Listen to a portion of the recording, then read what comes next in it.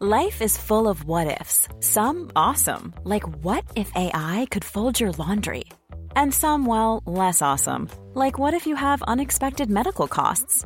United Healthcare can help get you covered with Health Protector Guard fixed indemnity insurance plans. They supplement your primary plan to help you manage out-of-pocket costs. No deductibles, no enrollment periods, and especially no more what-ifs. Visit uh1.com to find the Health Protector Guard plan for you.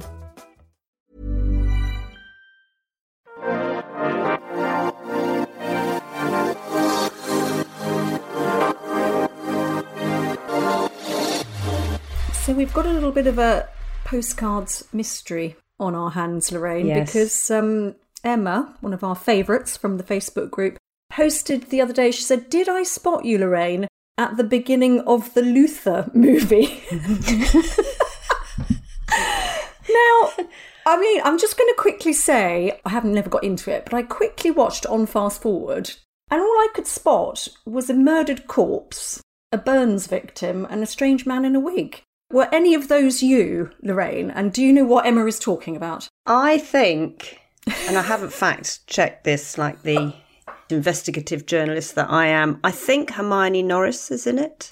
Ah, and I am right. often, I say often, it's once before, yeah, have been mistaken for her. It's the blonde bob.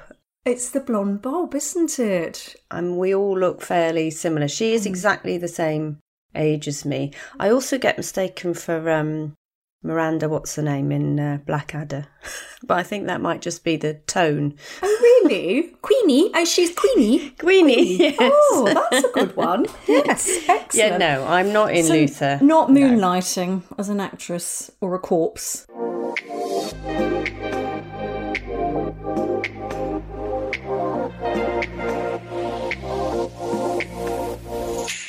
Welcome to Postcards from Midlife. I'm Lorraine Candy. And I'm Trish Halpin. If you're living in a hormonal hothouse, feeling a bit overwhelmed and in need of some positive, uplifting and comforting guidance on how to lead a more magnificent midlife, then this is the show for you. We chat to celebrities and experts on all things midlife, from menopause and perimenopause to parenting teens, via fashion, beauty, wellness, nutrition, fitness, careers, relationships, caring for elderly relatives and your finances. Yes, we ask experts and famous guests all the questions you need answered to have a happier, healthier and more harmonious second act.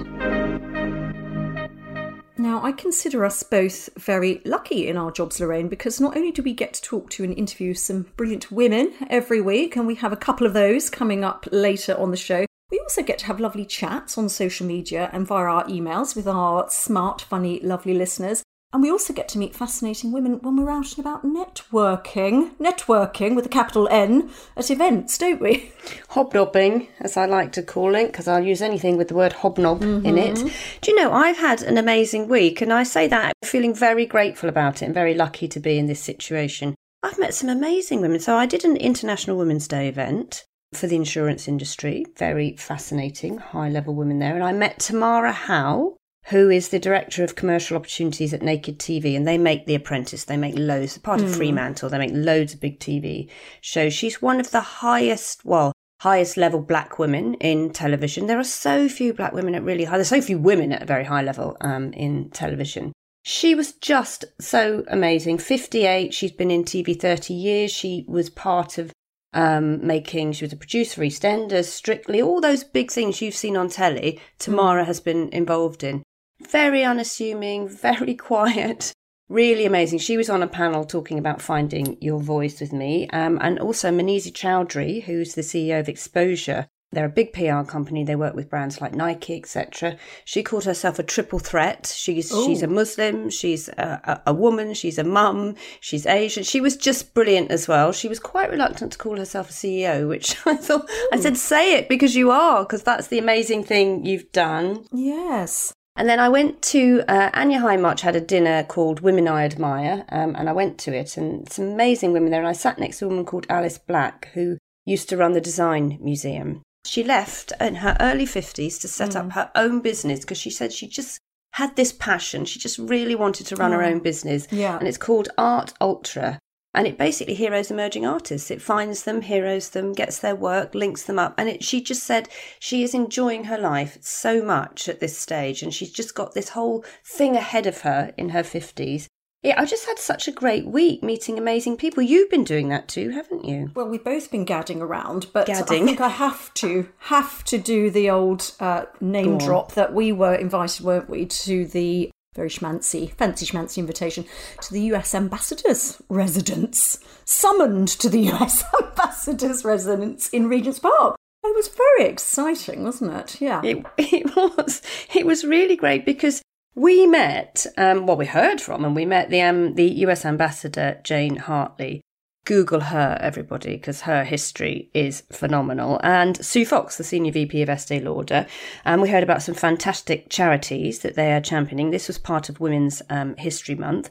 We also bumped into our old magazine pals, didn't we? And we saw some former guests, Dr. Zoe Williams and the beauty journalist Ate Jewel. We had such an amazing time there. We did. And you always meet interesting people at these events, and I kind of try and make a point of it. And we also had a little nosy around, didn't we? Because we sort of went off into that beautiful big green room. It's on our Instagrams, actually, if anybody wants to have a little look.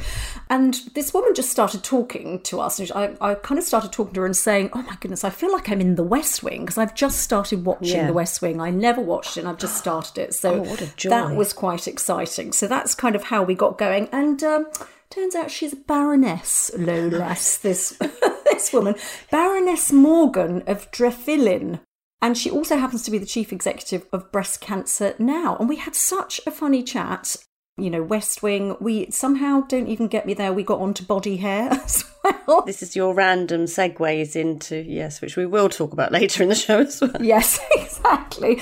Anyway, it was so lovely chatting to her and obviously talking about the work she does at Breast Cancer Now. But I'm hoping she's going to be listening to this episode because we actually put it into her downloads. Yes. She got her phone out and right, download it. And she hopefully, Baroness Morgan, you are listening to this episode. And in the interconnectivity of things, when I was at the Anya dinner, I was chatting to Maria Bolshaw, because, you know, I'm an advisor at the Tate, so she runs the Tate. And she said that Jane Hartley, the ambassador, when she first came to London, had gone into that residence and said, why are all these pictures of why are they all male artists? Of course they were. And she'd talked to Maria and had it all changed so there was more equal representation. What an amazing woman, just sort of quietly doing it. Well, she's only the second female ambassador.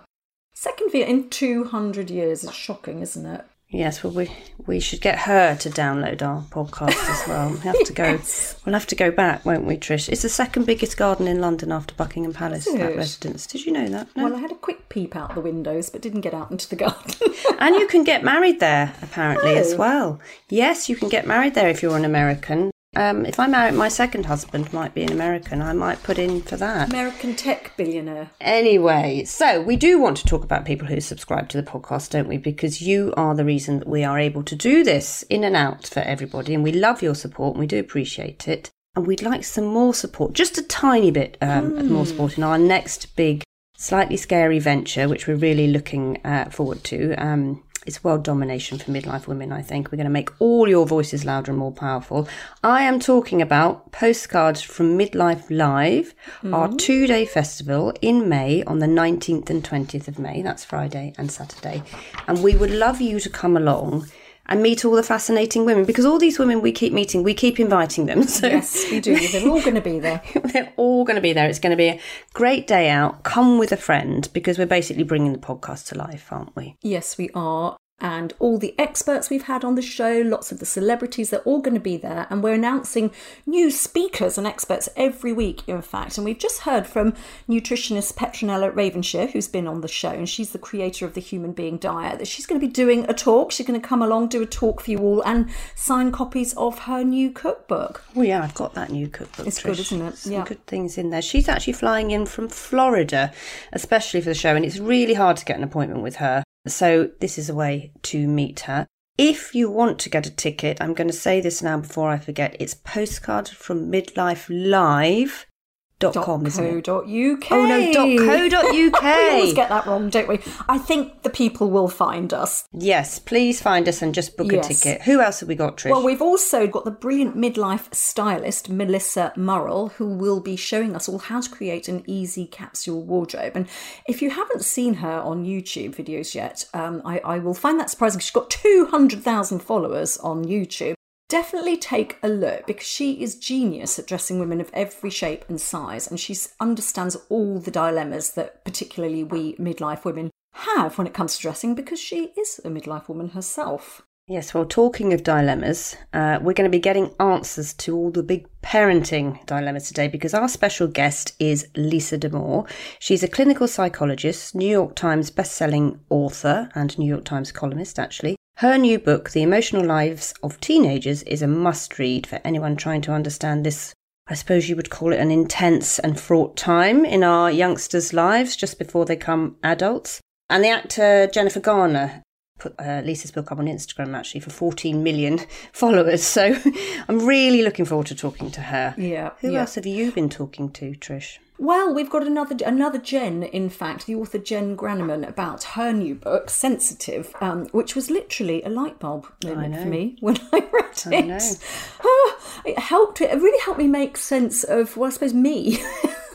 Because why I am like I am, and a lot of the character traits and thought patterns that have always seemed a bit at odds with the world. We're going to delve into that, aren't we, in a minute? Yes, yeah, because your thought patterns are a bit of a conundrum to me sometimes. Do you remember your random nostalgia noodle? You know when I said to you we're going to do nostalgia noodle about the Jam song, A Town Called Malice, and then when we started recording it, you were talking about a book called A Town Like Alice. Yes, and a film that you'd never heard of. What the hell is going on there?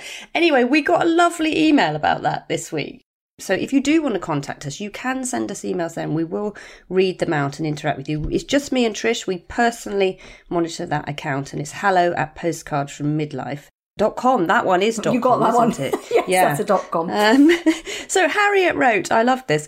Harriet wrote, I've just listened with laughter to your podcast while sunning myself in the Maldives. Highly recommend it to all midlifers. Yeah, wish we were there.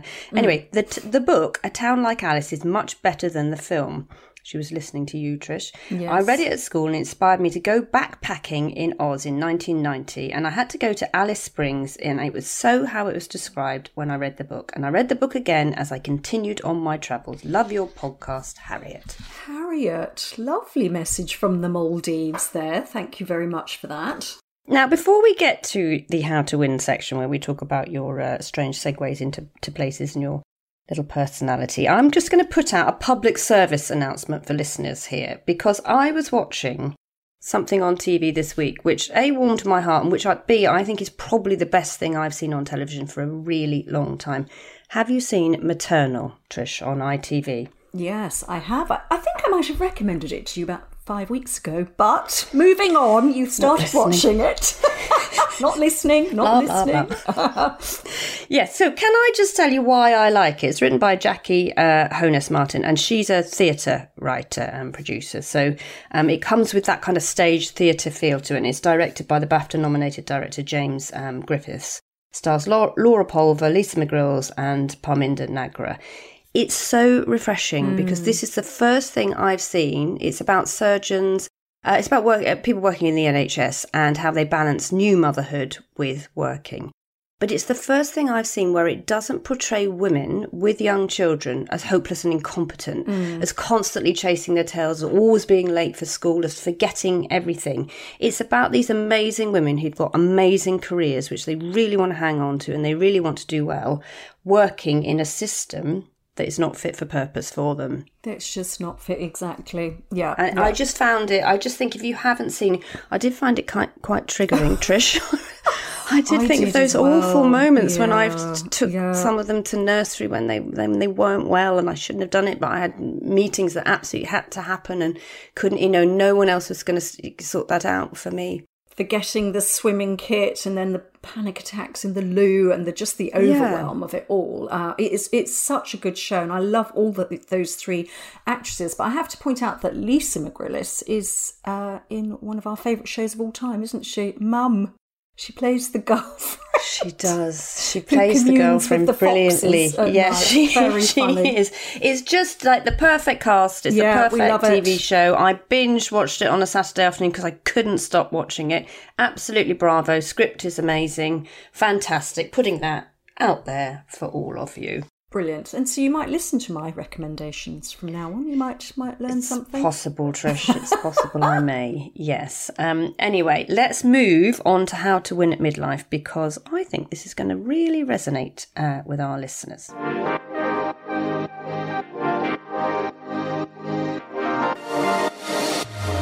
Now, my little work wife, you had a little epiphany recently, didn't you? And we thought it was a really good topic for our How to Win at Midlife section. I'm going to call this now Unleashing the Real Trish. Do you want to enlighten our listeners before they get a bit scared and think that you might be she-hulking out of this, as they say?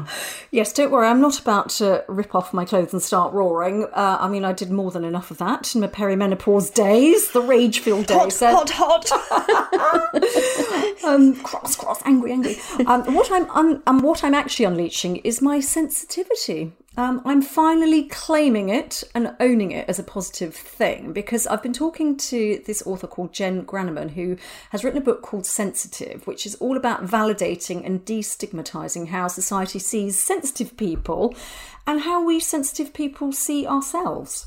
Yes, so we all have a sensitive side, don't we? But I think this is more specific, isn't it? This is more neurodiverse. Maybe you should explain what highly sensitive means and some of your experiences of living with that. Because I know that wherever we go, you're very much more tuned into what's going on in the environment than I am, for example. I mean, I don't notice a lot of it, but you notice really specific things and they really affect you, don't they? Yeah, they do, actually, yeah. And according to Jen, she wrote the book with a guy called Andre Solo, and in their research, they found that about a third of people, so that's quite a lot of people, actually, have genes that make them both more physically and emotionally sensitive than others. And what that means is that, as you say, we're very, very tuned into what is going on in any environment that we find ourselves in. Our senses are heightened. I can smell, hear, feel, touch. All of those things are incredibly heightened, and you're very aware of other people's behaviours and emotions too. And also you feel things very strongly. So your own emotions you can feel really strongly. So you might be incredibly moved by watching something beautiful like a ballet, or something, really disturbing like a news story just, makes you burst into tears. But shall I share a few of my examples? You've witnessed a few. I've witnessed a few of them, Trish.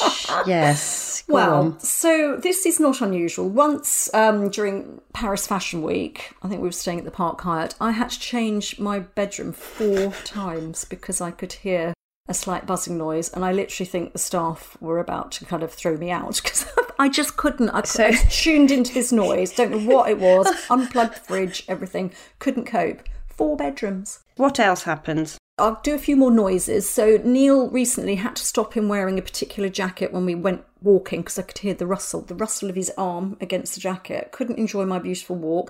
In a meeting once, I asked a lovely, lovely colleague of mine who wears a lot of jewellery, a lot of bracelets and clanking on the table, a lot of gesticulating.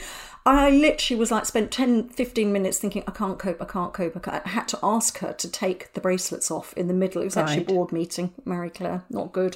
And then there's the kind of physical stuff, so I know we laugh about my elasticated trousers and my waist, my vests rather. With you, we're laughing with you, darling. I can't cope with the sensation of fabric on my skin, certain fabrics on my skin. So that's kind of very heightened. But then there's also the kind of tuning into people and their emotions. So the other day I was on the tube and someone was sitting in a chair and the person standing next to them, their sort of backpack was right in this person's face. And I literally was could hardly breathe because I was thinking that person must be so uncomfortable, that person's so insensitive, they've got their backpack in. But she was sitting there quite happily, didn't even notice. But I was getting really upset about it. So it's this sort of very heightened sense of being in your environment and, just tuning into just too much. It's a survival instinct, isn't it? Yeah. I guess it's a protective survival instinct. And do you think this explains your overthinking, which I have had words with you? Yes. About. It's very time consuming. Yeah, I think, yes, very sensitive people tend to be kind of perfectionists, and we pause before speaking, we think before acting, because we're always trying to kind of work out how others are feeling, and it's how our brains process lots of different factors, and as we formulate responses or manage outcomes for situations. And there's actually a checklist in the book which is really helpful. I ticked about 3/4 of them, the kind of 75% on the scale. Exactly. But as Jen pointed out, so this is a reframing exercise for me. We've talked about reframing a lot before, it's not problem solving, is it? No, it's a reframing. So as Jen pointed out, she said, well, you might be overthinking, and what you need to do is learn to get to the point, which is, you're very helpful with this for me, where you just have to step forward and take action. But a lot of people are also underthinking and not considering others and the implications of their actions. So there's both going on, isn't there? It's kind of exhausting, though, and quite stressful to be thinking about. And we talk about it a lot, don't we? To constantly be thinking about what... We had that issue with the lady trying to give you some lemonade once, didn't we? Oh, where was that? I couldn't cope. There was a lovely waitress trying to give you some homemade lemonade that they just made at this restaurant, and you don't like lemonade. And instead of saying, no, I don't like lemonade, as I would have done, she kept coming back because you kept saying, oh, maybe in a minute I'll feel like maybe I couldn't work out why you wouldn't just say, no, I don't like lemonade, but you didn't want to upset her. Yes, exactly. So it must be really exhausting to worry about this. Yeah, it is. Well, it can be. I think sometimes it isn't worrying about what people think so much as anticipating needs or what people are trying to do around me. And again, Jen says that's your brain doing what it does best, processing things. We sort of think and feel things very deeply. You think about every angle, every possibility, every outcome. But again, the reframing, what that does is it makes us really great partners and parents, apparently, because we're good listeners, we hold emotional space well, which is kind of probably why I like doing the coaching side of my career. And we're good friends too, which I think that's very good. Agree with. And actually, in the workplace, sensitive people can excel as leaders. Obviously, I was a leader, but you tend to have a kind of compassionate leadership style. It's not personality driven so much as creative, inclusive environments that you're trying to bring together. It's very valid, that leadership style as well, and it shouldn't be underestimated. And I know a lot of people would say that about you when you were running Marie Claire, Red, In Style, big magazines you edited. But it's also, I think, a little bit about different styles, isn't it? Because we both learnt a lot when we were in the workplace, because creative and inclusive environment is looking at everyone's neurodiverse needs, which I think is the next forefront, actually, for employers, looking at neurodiverse needs. I'm very different from you. So I had a very gregarious extrovert leadership style, but I knew that would be difficult for some of the more sensitive people in my family. Difficult. So I called in a coach to work with me on how I would interact with those people in the environment, because I also like to employ quite gregarious, outgoing people. And once you've got 3 or 4 of them in the room and 2 or 3 sensitive people, you've really got to work on how they interact with each other. But what I learned, and it makes you very self-aware, is that no one style is better than the other. No. But it makes you really think about how people interact with each other, and it makes you really understand that we are all somehow, somewhere, quite neurodiverse, and we have to take that into account. And it shouldn't be seen as a flaw or a stigma or a problem to solve. And there isn't a one-size-fits-all tough love way of working, and you've physically got to accommodate everyone's need and not see these things as abnormal or a stigma, haven't you? Yeah. In particular, sensitive boys and men, I think it's, obviously women, we're talking about it and, bringing it into our management style. But if you're a sensitive boy or a man in particular, you just sort of get told to toughen up, don't you? Toughen up, get over it. From an early age. And, kind of bring it back to childhood. I was a very shy and anxious child. And, as I kind of grew into my teenage years, I just was like, I thought my ability to feel these incredibly strong emotions was just like a really negative thing, because my brain was always in overdrive, working out what other people were doing, how they were behaving, what they were thinking. And I would compare myself to that. And I could only conclude that my sort of quieter qualities had to be negative or less than, that I wasn't as good as the kind of loud, boisterous people who talk in class, those kind of people. But Jen and Andre argue that sensitivity is actually a superpower. And they say there are 5 mighty gifts that all sensitive people are born with. Can you go invisible? Well, that's the problem, is you quite often make yourself invisible when you really shouldn't be. What are these? What are these? Tell me. These are all things, obviously, again, that we all have to certain degrees. But, again, highly sensitive people will have them in spades. So empathy, obviously, putting yourself in others' shoes, as you talked about in terms of your management style, that's really important.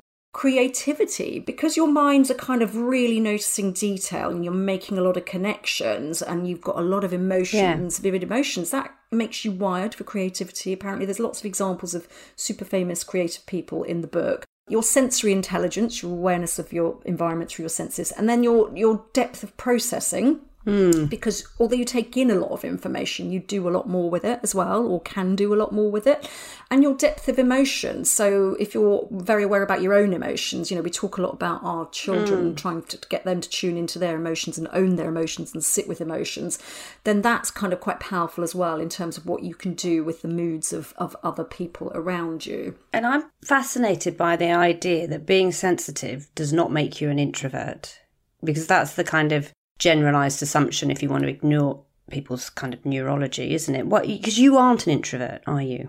No, I'm not. I really love social situations, but sometimes it can be a bit overwhelming, I mean, for everybody, I suppose, and you just get home and you're just like, God, I need a day on my own. I just need to be in my own space. But I love to be in social situations. But there are overlaps, obviously, between highly sensitive people, introverts, and people on the autistic spectrum. And of course, we've been discovering really since we've been doing this podcast, that many women in midlife are now discovering that they are autistic, that they are on the spectrum. And we've spoken to quite a few of those now, haven't we? Yeah, we have. And I think it's being talked about more and more. We had the wellbeing specialist, Maisie Hill, who wrote Period Power, on, and she'd been diagnosed with autism. And if you've got to follow her on Instagram, actually, because she's really clever about how it affects your day-to-day life. And it's worth listening to that episode.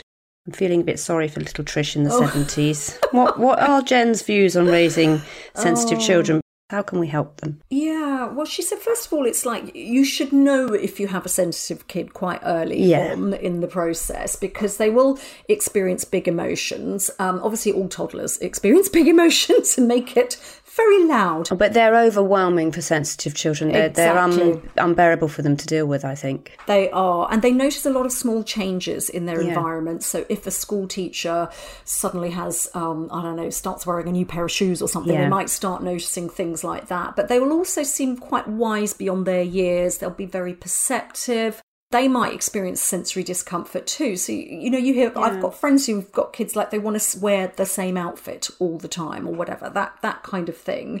And then they're very likely to be very considerate and conscientious. And of course, the main thing to remember here is that sensitivity is not something to be fixed. It's not a flaw in a child, it's a strength. And we have to kind of embrace it if we think we have sensitive children, not make excuses for them. And boys in particular can find themselves being bullied, if they're sensitive. So I think take, sort of extra care and attention in that situation if you do have a sensitive son. Noticing and listening, I think, and helping them as opposed to telling them to just deal with it. We are going to be speaking to one of the world's leading parenting experts, Lisa Damour, shortly, when we'll find out more about parenting dilemmas. But I guess this sensitivity plays into the idea of millennials and Gen Z being called snowflakes by Gen Xers and boomers. Well, we've been brought up by boomers who were quite tough love orientated, I think. And also this one size fits all system for everything is really unhelpful. But I think millennials in particular are really good about talking about their emotions and feelings, although we do have to work out how they deal with the world, because the world is still not set up for them. And I sometimes worry that focusing entirely on your own needs, if you're very sensitive, you're only ever thinking about yourself because you have to do all this processing all the time. It can make it quite hard for you to exist in this world where no one is thinking. We just need to encourage this inclusive view of neurodiversity, don't we? We'll talk about it a little bit more. Yeah, I would say that sensitive people aren't thinking about themselves. You're really not thinking about yourself. You're thinking about others. And I just think it's that acknowledging of your physical and emotional experiences and understanding them. And I think, Jen, again, in the book, there's something they call the toughness myth, the idea that you have to hide your sensitivity and emotions and that you can't show your softer side. But I think the millennials, Gen Zers, aren't doing that. Gen X had to, didn't we? We had to. It's a bit unfair. We had to. It's a bit like, some women we've found with all our menopause conversations, and we do kind of get it, but older women have just been a little bit less understanding and have that, well, I had to suffer and buck up, so do you. But I think things are changing, and this is another area where we are seeing change in how it's the slight dismantling of the patriarchal society, like one little thing at a time, isn't it? Yeah, I think it's embracing everyone, wherever they are on the scales of neurodiversity, and accepting it without judgment and working round it and working with them to work within the system as it is. So I guess that we're going to sum up by saying that you're going to embrace your sensitivity and see it as a superpower. Shall I get you a little Miss Sensitive cape or something like that? Oh, I'd love that. Yeah. Definitely. She should be one of the Mr. Men. Oh yes, Mr. Men, little Mrs. or Mr. Men. Yeah, but it's funny, I think, as well, that this is all kind of happening in midlife as well, where kind of going through menopause and what that does, and the kind of spirit-led living stuff that I've talked about on the show before that I'm kind of into. But it's really, the book's really helped me to kind of reframe it, understand myself more and appreciate my qualities and values. And, you know, it's important to remember that just because you're sensitive doesn't mean that you can't do, like you like to say, you can't do hard things, you can't do tough things just because you feel things deeply. Or that you can have careers where you have to make big decisions, make tough decisions that have a big impact. Just means that you're going to do it in a different way, possibly a more considered way. And apparently sensitive people are considered some of the most resilient, so we have a lot of resilience, but we just, again, as we say, just need to keep changing the narrative on this. Well, also raising your voice. You know, this is what we say to women, isn't it? In midlife, you work out what your needs are, and you work out these are not problems or flaws, and then you say out loud, I need this for this to work for me. I need to be in an environment like this for this, or I can't do this because it won't work for me and I won't be at my best self. It's about that raising and finding your voice, isn't it? Hope you like that, listeners. If you want to take part in this conversation, please join our Facebook group, because we would like to hear your experiences on this too, because it's all about laughing and learning, isn't it? I'd like to learn with women, especially women leaders. And if anyone thinks that they or their child are more of an introvert and want to kind of explore that a bit more, Jen has a great website called Introvert Dear, DEAR, as not like a Bambi dear, Introvert Dear, which has lots of really great articles that I just kind of got in a little rabbit hole with it, started reading it, but it's really worth exploring. And also I have come across and read, and I cannot recommend it enough, I recommend it to everyone I meet with kids, a book by psychiatrist Dr. Thomas Boyce. It's called The Dandelion and the Orchid, Why Sensitive People Struggle, and it looks at the way sensitive children should be parented by the same parent in a different way. He tells this wonderful story of a mum who comes in with her 4 boys who are really close in age, and she says, these 3 are okay, but there's something wrong with this one. Oh, gosh. And that's the kind, I mean, this was years, decades ago, but it's that attitude we have to get rid of. Yes, marvellous. Right, shall we delve into more on the parenting side of this chat and meet one of your parenting heroes, isn't she? She's amazing, Lisa Damour. Yes, and I think also just to mention, even if you don't have teen kids, what Lisa's going to say and what we'll talk about is really good for you in terms of your own psychology. So it's worth listening through to this even if you haven't got teenagers, because she talks a lot about where you are in midlife based on what you were as a teenager.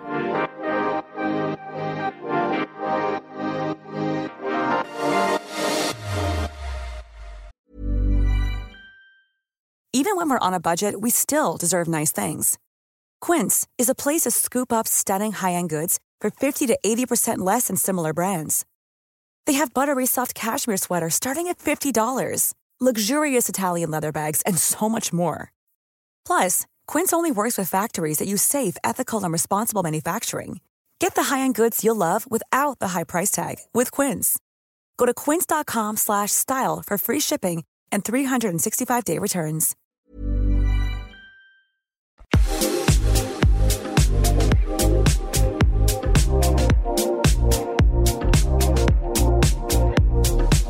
Today's guest is one of the world's foremost experts on nurturing family harmony.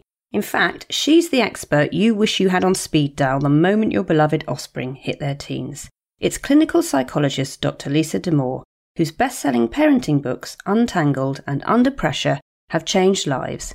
And Lisa is here today to answer your most pressing parenting questions. The 52-year-old mum of 2 daughters, aged 12 and 19, has had more than 25 years on the front line of adolescent mental health, working with troubled teens individually and their families too.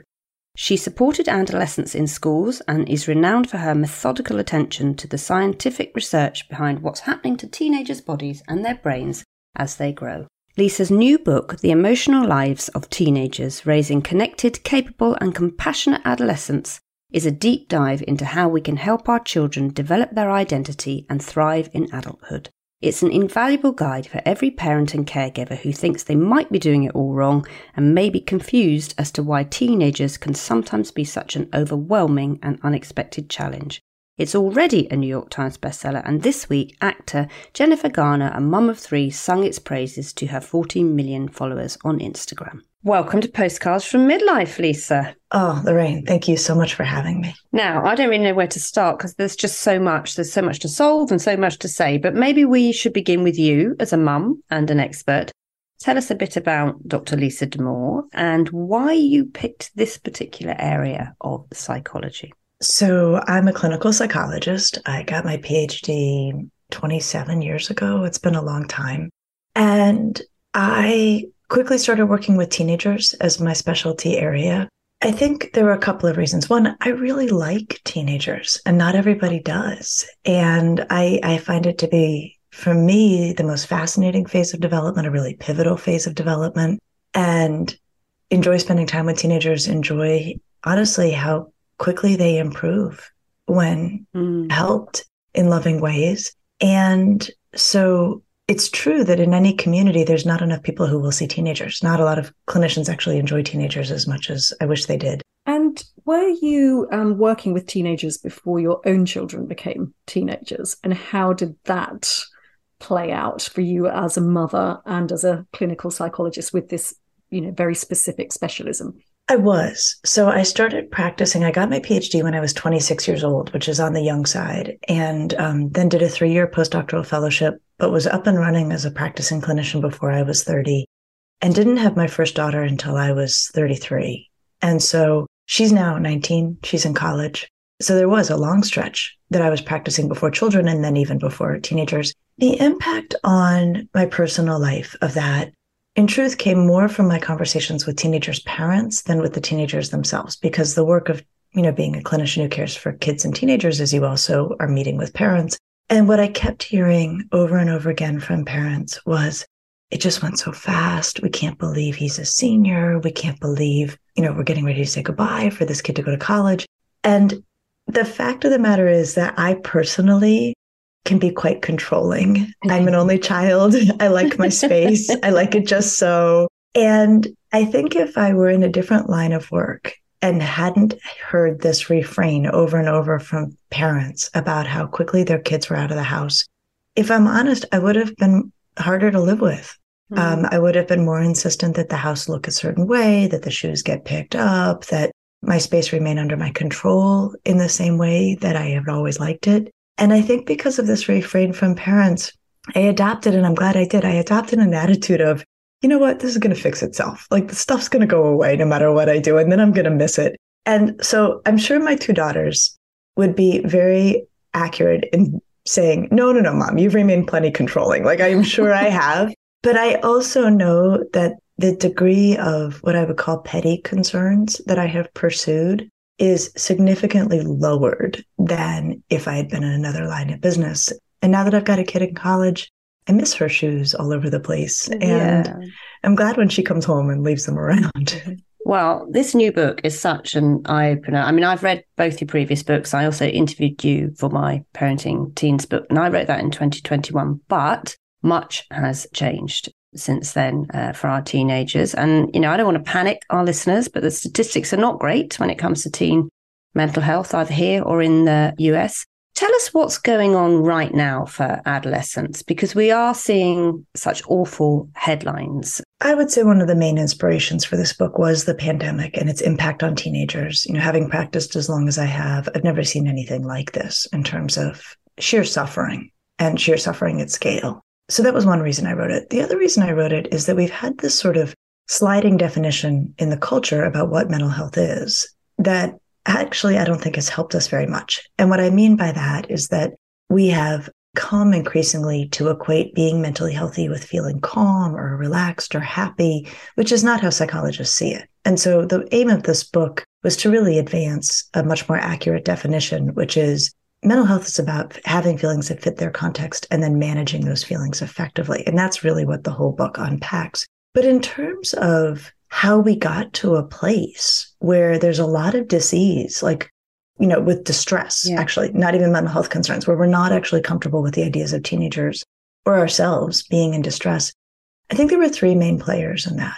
One of them is like the rise of commercialized wellness. So I am a fan of wellness. I think it often helps us to maintain a sense of emotional equilibrium. I worry about marketing attached to wellness that suggests that there might be some Zen place out there that we could all get to. There's no such thing. I think it can feel demoralizing or frustrating to always be pursuing it.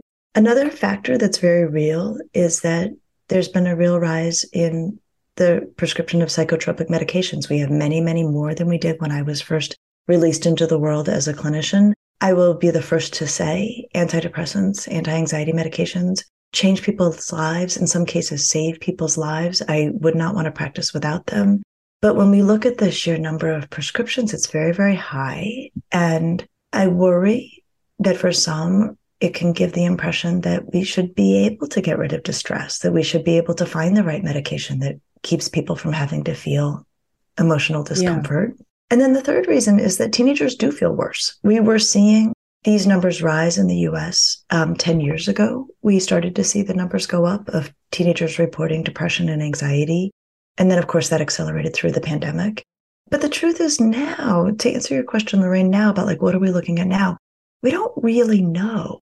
The numbers lag quite a while in terms of when the data are collected and when they're reported. But I also do think we do see that a lot of kids, once school normalized, once they were able to return to their more typical routines, for a lot of kids, that was a big factor in improving overall mental health. Yeah. And how do we, as parents, not panic about this? Because obviously we're sort of slightly afraid, aren't we, of our teenage children's feelings and their behaviors. We're scared. I mean, I was quite scared of my kids' behaviors, not of them, but just like, oh my goodness, I don't know how to deal with this, even though we've been teenagers ourselves. And I think you kind of make a really good point in the book about the don't panic side of things. Yeah. It's helpful to know when to worry. I think actually part of how we can tolerate that teenagers are going to be pretty bumpy in their lives and they're going to have very intense emotions is if we know when it's time to be concerned. So I'll tell you exactly when I want parents not to panic, but when they should be concerned. One is if their teenager's mood isn't going up and down, but is just down. So we fully expect adolescent moods to be all over the map. That's normal development. It's still a little challenging, but that's what we expect to see. We do not expect to see a teenage mood go to a concerning place and stay there for days. That is unusual. I want parents to be worried if a teenager's mood is in charge of things. If a teenager is so low or so anxious that they aren't living their lives or they're not doing the things they mean to do or want to do. And then the third time to worry is if a teenager engages in what I call costly coping.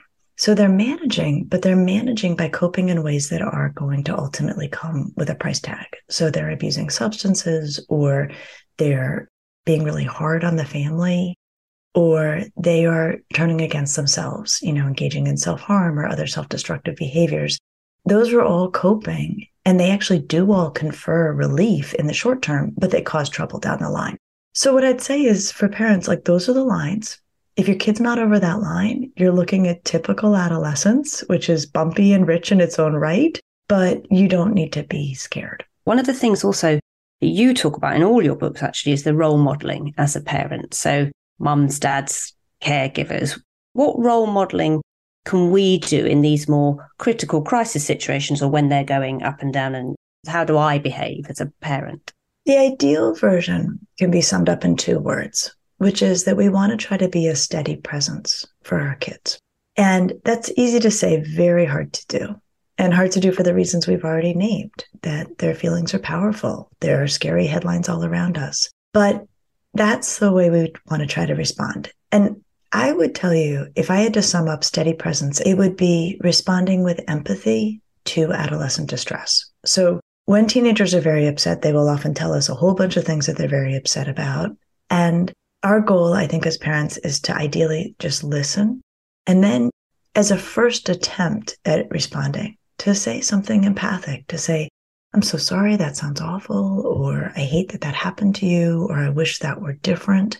And what I would suggest is offer that empathy as though you feel it to be a complete solution to the situation, entirely adequate to address what the teenager needs in that moment. And I want you to do this for a couple of reasons. One is, usually it is. Usually that's all teenagers want, is just to be heard and to feel like the parent wasn't going to give them advice or wasn't going to try to talk them out of the feeling, was just going to empathize. The other thing I think about offering empathy is, to me, it's sort of the all-time steady presence move, that you're present and that you're empathizing. You're not trying to change the topic or get the kid to stop feeling that way. You're just saying like, oh, I'm so sorry, right? You're really there for it.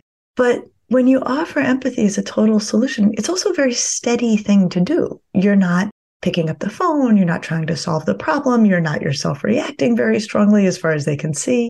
So it sounds simple, but I think it's an extraordinarily powerful way to center ourselves and know what to do when a teenager is struggling. And it goes a lot further than I think we usually give it credit for. Okay, sometimes we are not. Sometimes we don't bring our A game. Sometimes we're a bit shouty. Because we're human and our teenagers know it. And so, do your best to take good care of yourself so that you can be sturdy in the face of adolescent emotionality. Yes. But if you react badly, apologize to your kid. I could write a whole book about the power of apologizing to teenagers. We mess up. We do things we wish we hadn't done.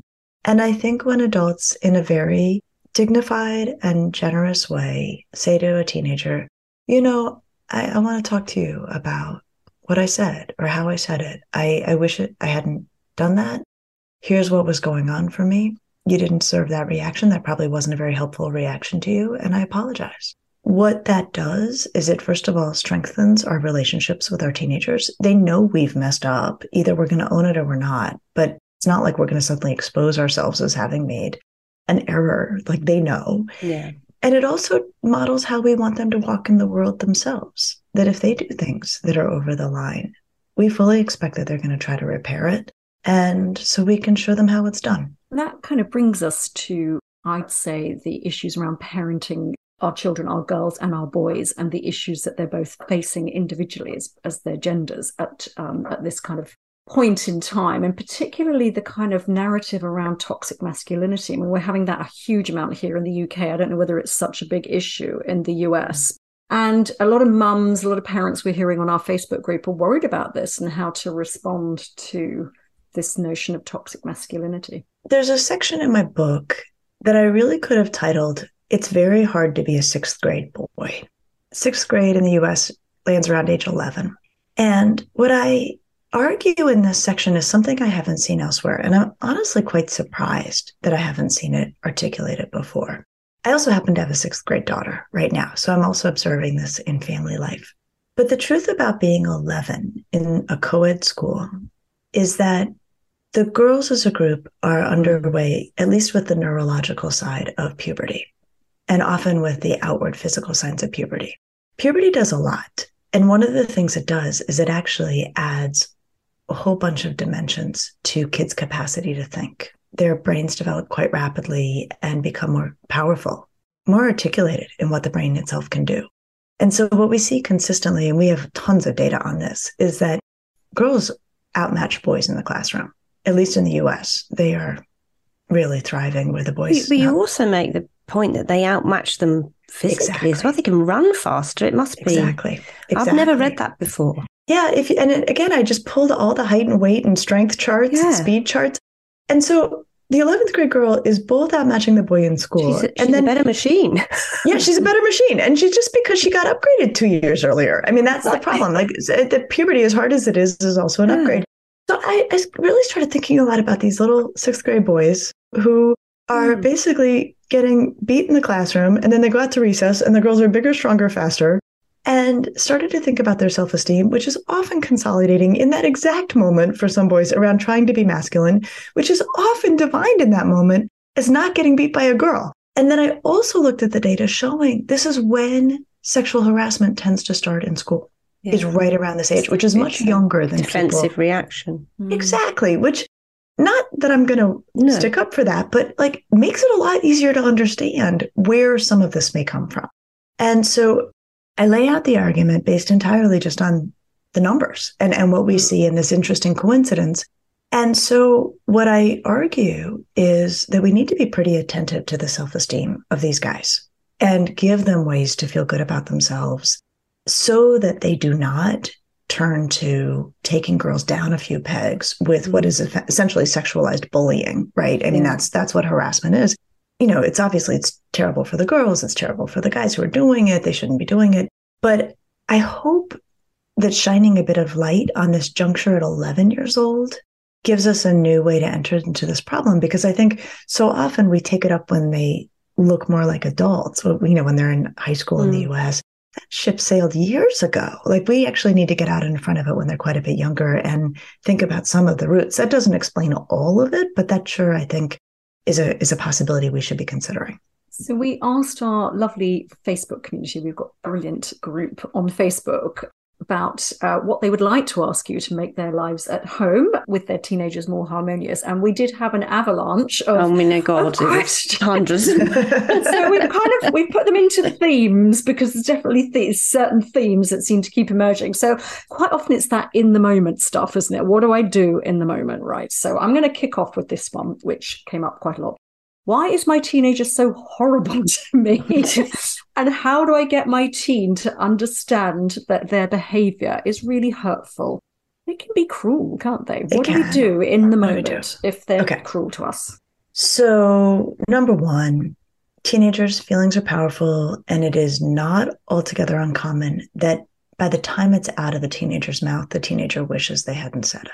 And I think that is often true, and I think we should often assume it to be true. And so one response in the moment is to say, I'm going to pretend like I didn't hear that, or I don't think that came out the way you meant, to actually not react to the statement itself and to presume that the teenager regrets it already. That can be a way to neutralize a situation like that. I think another thing that we need to do is to work as hard as we can to not take our teenagers personally. They are working their way through a very hard phase of development. We are along for the ride. I don't think we talk nearly enough about what we ask teenagers to accomplish, which is we ask them to become entirely independent while actually living at home with us and living 10 feet from us. And so it's going to be a psychological removal, because that's all they got. And that's going to be what precedes a physical departure.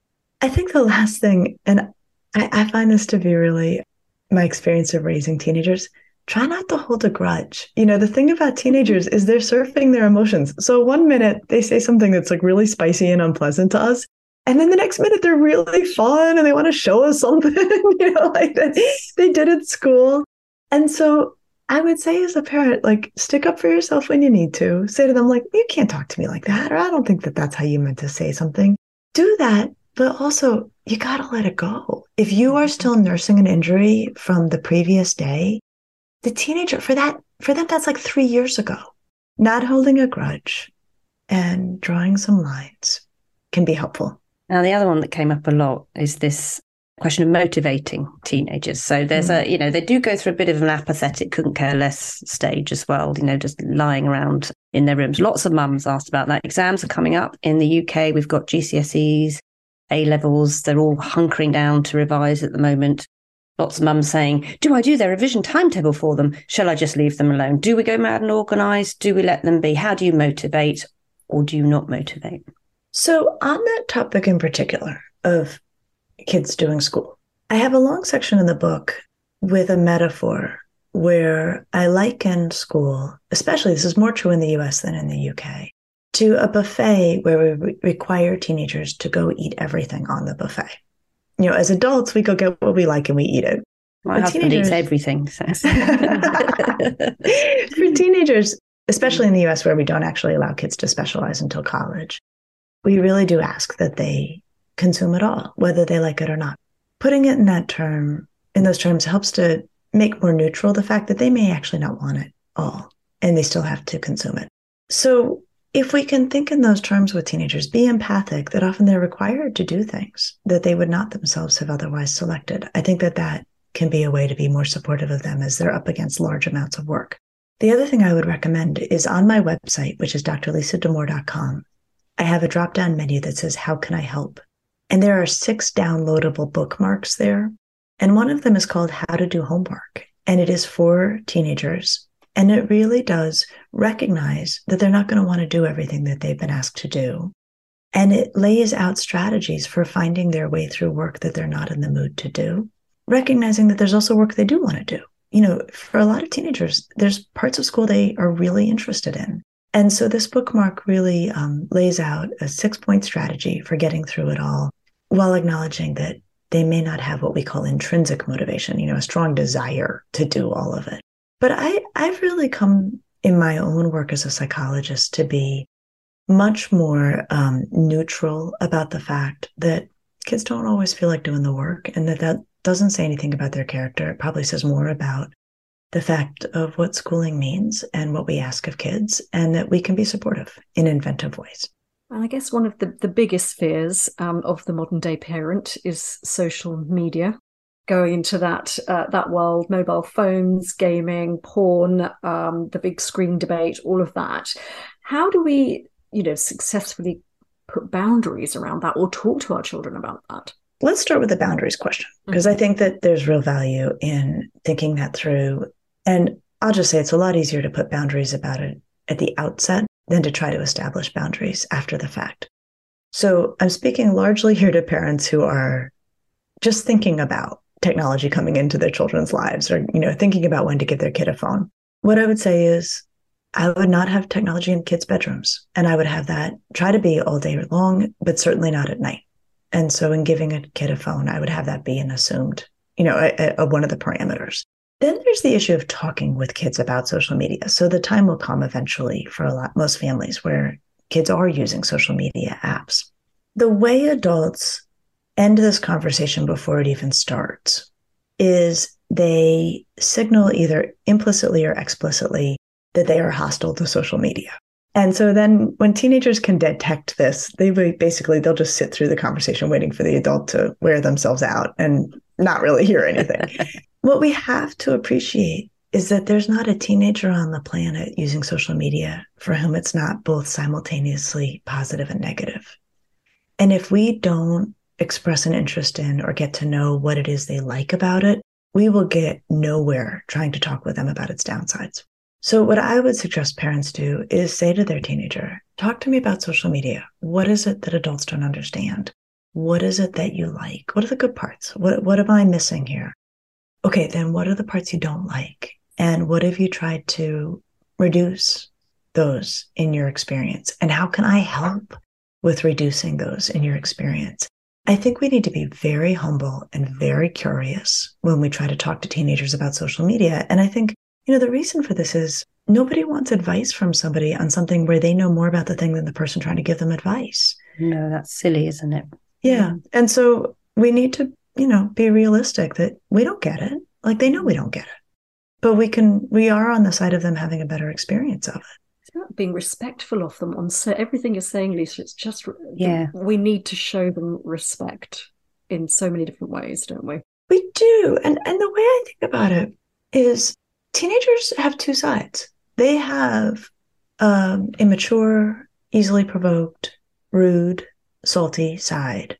They also have a thoughtful, broad-minded, philosophical, self-advocating side. And the side you speak to is a side that shows up. And so in my experience, regardless of even how the teenager's acting, if you approach them with a deeply respectful attitude that speaks to the fact that inside of that maybe provocative-looking 14-year-old is a very thoughtful 40-year-old, you'll have a conversation with a 40-year-old. If you are rude to them, they can see you and raise you. Yeah. You've got to keep it in your head when you're doing that. I think the final question, because you've touched on boundaries, and it is good to set boundaries with consequences and bravely follow them through, is something we get asked a lot. So general anxiety versus mentally unwell needing support from a professional. You've mentioned a little bit of, the changes in behaviour, but a lot of our listeners seem to sometimes be really shocked when teenagers go into their rooms and want to shut the door, and the door they've had open for years, and all of that's all kind of normal behaviour, isn't it? How do we deal with general anxiety? Because a lot of teenagers are having panic attacks, all sorts of things that might not need professional help or medication, but it's not just being down, it's a little bit more. Yeah. How do we deal with that? Anxiety is pretty straightforward to treat, and there are things that families can do at home that make a meaningful difference. That, I think, message isn't always out in the world. That I think in the culture, what I hear is like, oh no, this person has anxiety, and it's talked about like it's a life sentence, that they're just stuck with it. Where psychologists, we're like, oh, we've understood anxiety for decades, and actually it's pretty straightforward in terms of managing it. So what I would say to parents, if your child is anxious and it is interfering, it is problematic, it's not healthy, helpful anxiety, there are a couple of strategies to consider. One is to help them rethink what they're worried about. When we come across pathological anxiety, irrational anxiety, it almost always involves overestimating the threat and underestimating your ability to deal with the threat. So if a teenager is saying, I am going to fail, I'm going to fail this thing, I'm absolutely going to fail, and I'm going to live under a bridge and it's horrible. Work on first the overestimation of the threat. You could say, what do you mean fail? Like fail? Or, can we downgrade that a little bit? And then support their ability to manage the threat. What can you do to prevent that possibility? What have you already done to prevent that possibility? The other thing that works really well for managing anxiety is deep breathing. It hacks into our nervous system. It does slow down the anxiety response. And so actually back on my website, I have another bookmark in that same place about how breathing reduces anxiety. And it describes the underlying biology of the process. And in my experience, when teenagers understand the biology behind breathing, they're much more amenable to it. Otherwise, it just seems kind of woo-woo to suggest that you should breathe your way through anxiety. And so those two things alone, truly, I've just summarized a huge amount of what would happen in somebody's practice office that you can entirely do at home. Oh, thank you for that. I'm going to ask you one final question because it really made me laugh in the book, and you've written about it. Why do I need to let my teenagers tuck me in bed at night? Explain that to our listeners. So this was probably one of my favorite things that I discovered while working on this book, is that something that was happening in my home turns out to be enormously common, which is that over dinner, I ask great questions. How was school? And then my kid says, fine. And then I say, well, what happened? And they say, nothing, nothing at all. And then when I'm getting ready to go to bed, there they are, ready to talk, chatty as the day is long. And I realized this is happening everywhere. This is a very common teenage maneuver. And so then I thought, okay, well, this is fascinating. What are they up to? And here's my theory. Well, this isn't a theory. This thing is true. Teenagers are organized around becoming independent. They're driving towards autonomy. And so I think when at dinner, we're asking the questions, it's like we're calling the meeting and we're setting the agenda. And they don't want to participate in that. They've been doing that all day with their teachers. So if they wait till we're shutting the things down and then they show up with their topics, they are the ones calling the meeting. They are also the ones setting the agenda.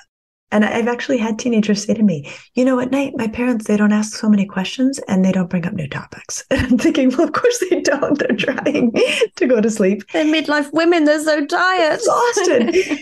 And then if the teenager feels like the meeting should wrap up, they can just say, all right, good night. And out they go. I don't think there's a midlife woman on the planet who's going to get out of bed to have a follow-up conversation with that child. So they're geniuses. They're geniuses. Yeah. And this allows them to meet the dual needs of both wanting to be self-determining and wanting to connect with people who love them. A lovely, lovely thought to end on, Lisa. Thank you so much. You've been so helpful. And that's tip of the iceberg. There is so much great advice in The Emotional Lives of Teenagers, which is out now here in the UK. So we definitely recommend all of our listeners, parenting teens, should go out and buy the book. So thank you so much. Thank you for having me. If you'd like to get in touch with Lorraine and I, there are plenty of ways that you can do it. Why not send us an email at hello@postcardsfrommidlife.com or direct message us at postcardsfrommidlife on Instagram.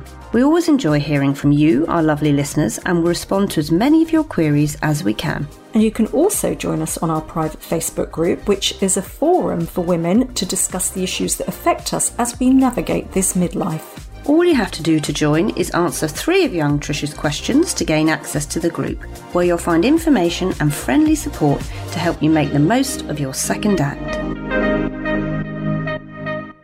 And here we are, nostalgia noodling. Trish, I know you've got one, which was brought on by me moaning, really, about all the stuff my 11-year-old has to take to school. I had to find something purple, then something green, and then even though she doesn't dress up for World Book Day, we had to find her favourite book, which we couldn't find. There's a lot of stuff I have to take to school. I don't remember that in my comprehensive in Cornwall. What that brought my little brain to, in its little weird rambling way, was when we were little, we had to do, it was mainly patron saints days. So in my school, we'd have to come in with, on the patron saint of your sort of ancestry, so St Patrick's Day, St David's Day. And of course, because it's March, so I've just been thinking about St Patrick's Day, enjoying a bit of the old crack on St Patrick's Day. And we used to get sent shamrock in a letter from our granny in Ireland. That's and she'd cute. wrapped it in all this sort of wet tissue, because obviously they didn't have anything back in those days that you could possibly send it in. And she'd send us the shamrock, and our mum would make us wear it. We'd have to go into school with this little bit of slightly shriveled shamrock on our Pinned to your... pinned. I'm sure I'm doing it here. Pinned to my chest. And obviously we were mortified. We weren't feeling particularly patriotic at this point in our life. And I thought, the Welshies get the daffodils. I can't remember what the English get. The English ones, the St George's Great Cross. But what about Cornwall? There's a patron saint of Cornwall. Yes. St Piran is the patron saint of Cornwall. Tin miners, patron saint of tin miners, 6th century, St Piran. The rumour is, I mean, how can we know these things? Because, were they real or not, weren't they real? That St Piran actually was a Cornish-Irish descent. Ooh, right. So that's a bit of sort of an early version of the podcast, Trish. There's only one female saint in Cornwall as well. Oh, right. St Adwen, Adwen. Adwen. And apparently that means she was St Valentine in Cornwall. Oh, it's quite nice, isn't it? So they match all that up. Well, the Irish female saint is St Bridget, and they have St Bridget's Day. I think it might actually be an official, maybe a bank holiday in Ireland. And I think it's 1st of February. And I like her because she's very sort of goddessy and kind of earth and natural and all that kind of thing. Whereas Patrick, in case you don't know, Lorraine, drove out the snakes from Ireland. Didn't know they had a snake problem. But there we go. I feel like Militant could make some kind of analogy with the patriarchal snakes or something. Yes, do you think there's a patron saint of midlife women, Trish? Who do you think it would be? Oh, is it J-Lo? J-Lo, I don't know. I'm not sure. Two different. We'll think of one. Let's ask the people on the Facebook group. Send us hello@postcardsandmidlife.com your thoughts on the patron saints for midlife women. We have crossed the finish line. We are at the end of this episode of Postcards from Midlife. I hope you enjoyed it. Thank you for listening, everyone. See you next week. Goodbye. Bye-bye.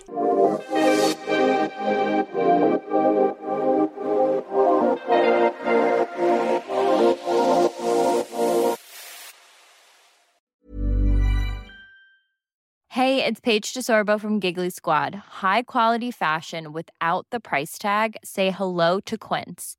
I'm snagging high-end essentials like cozy cashmere sweaters, sleek leather jackets, fine jewelry, and so much more. With Quince being 50 to 80% less than similar brands. And they partner with factories that prioritize safe, ethical, and responsible manufacturing. I love that. Luxury quality within reach. Go to quince.com/style to get free shipping and 365-day returns on your next order. Quince.com/style.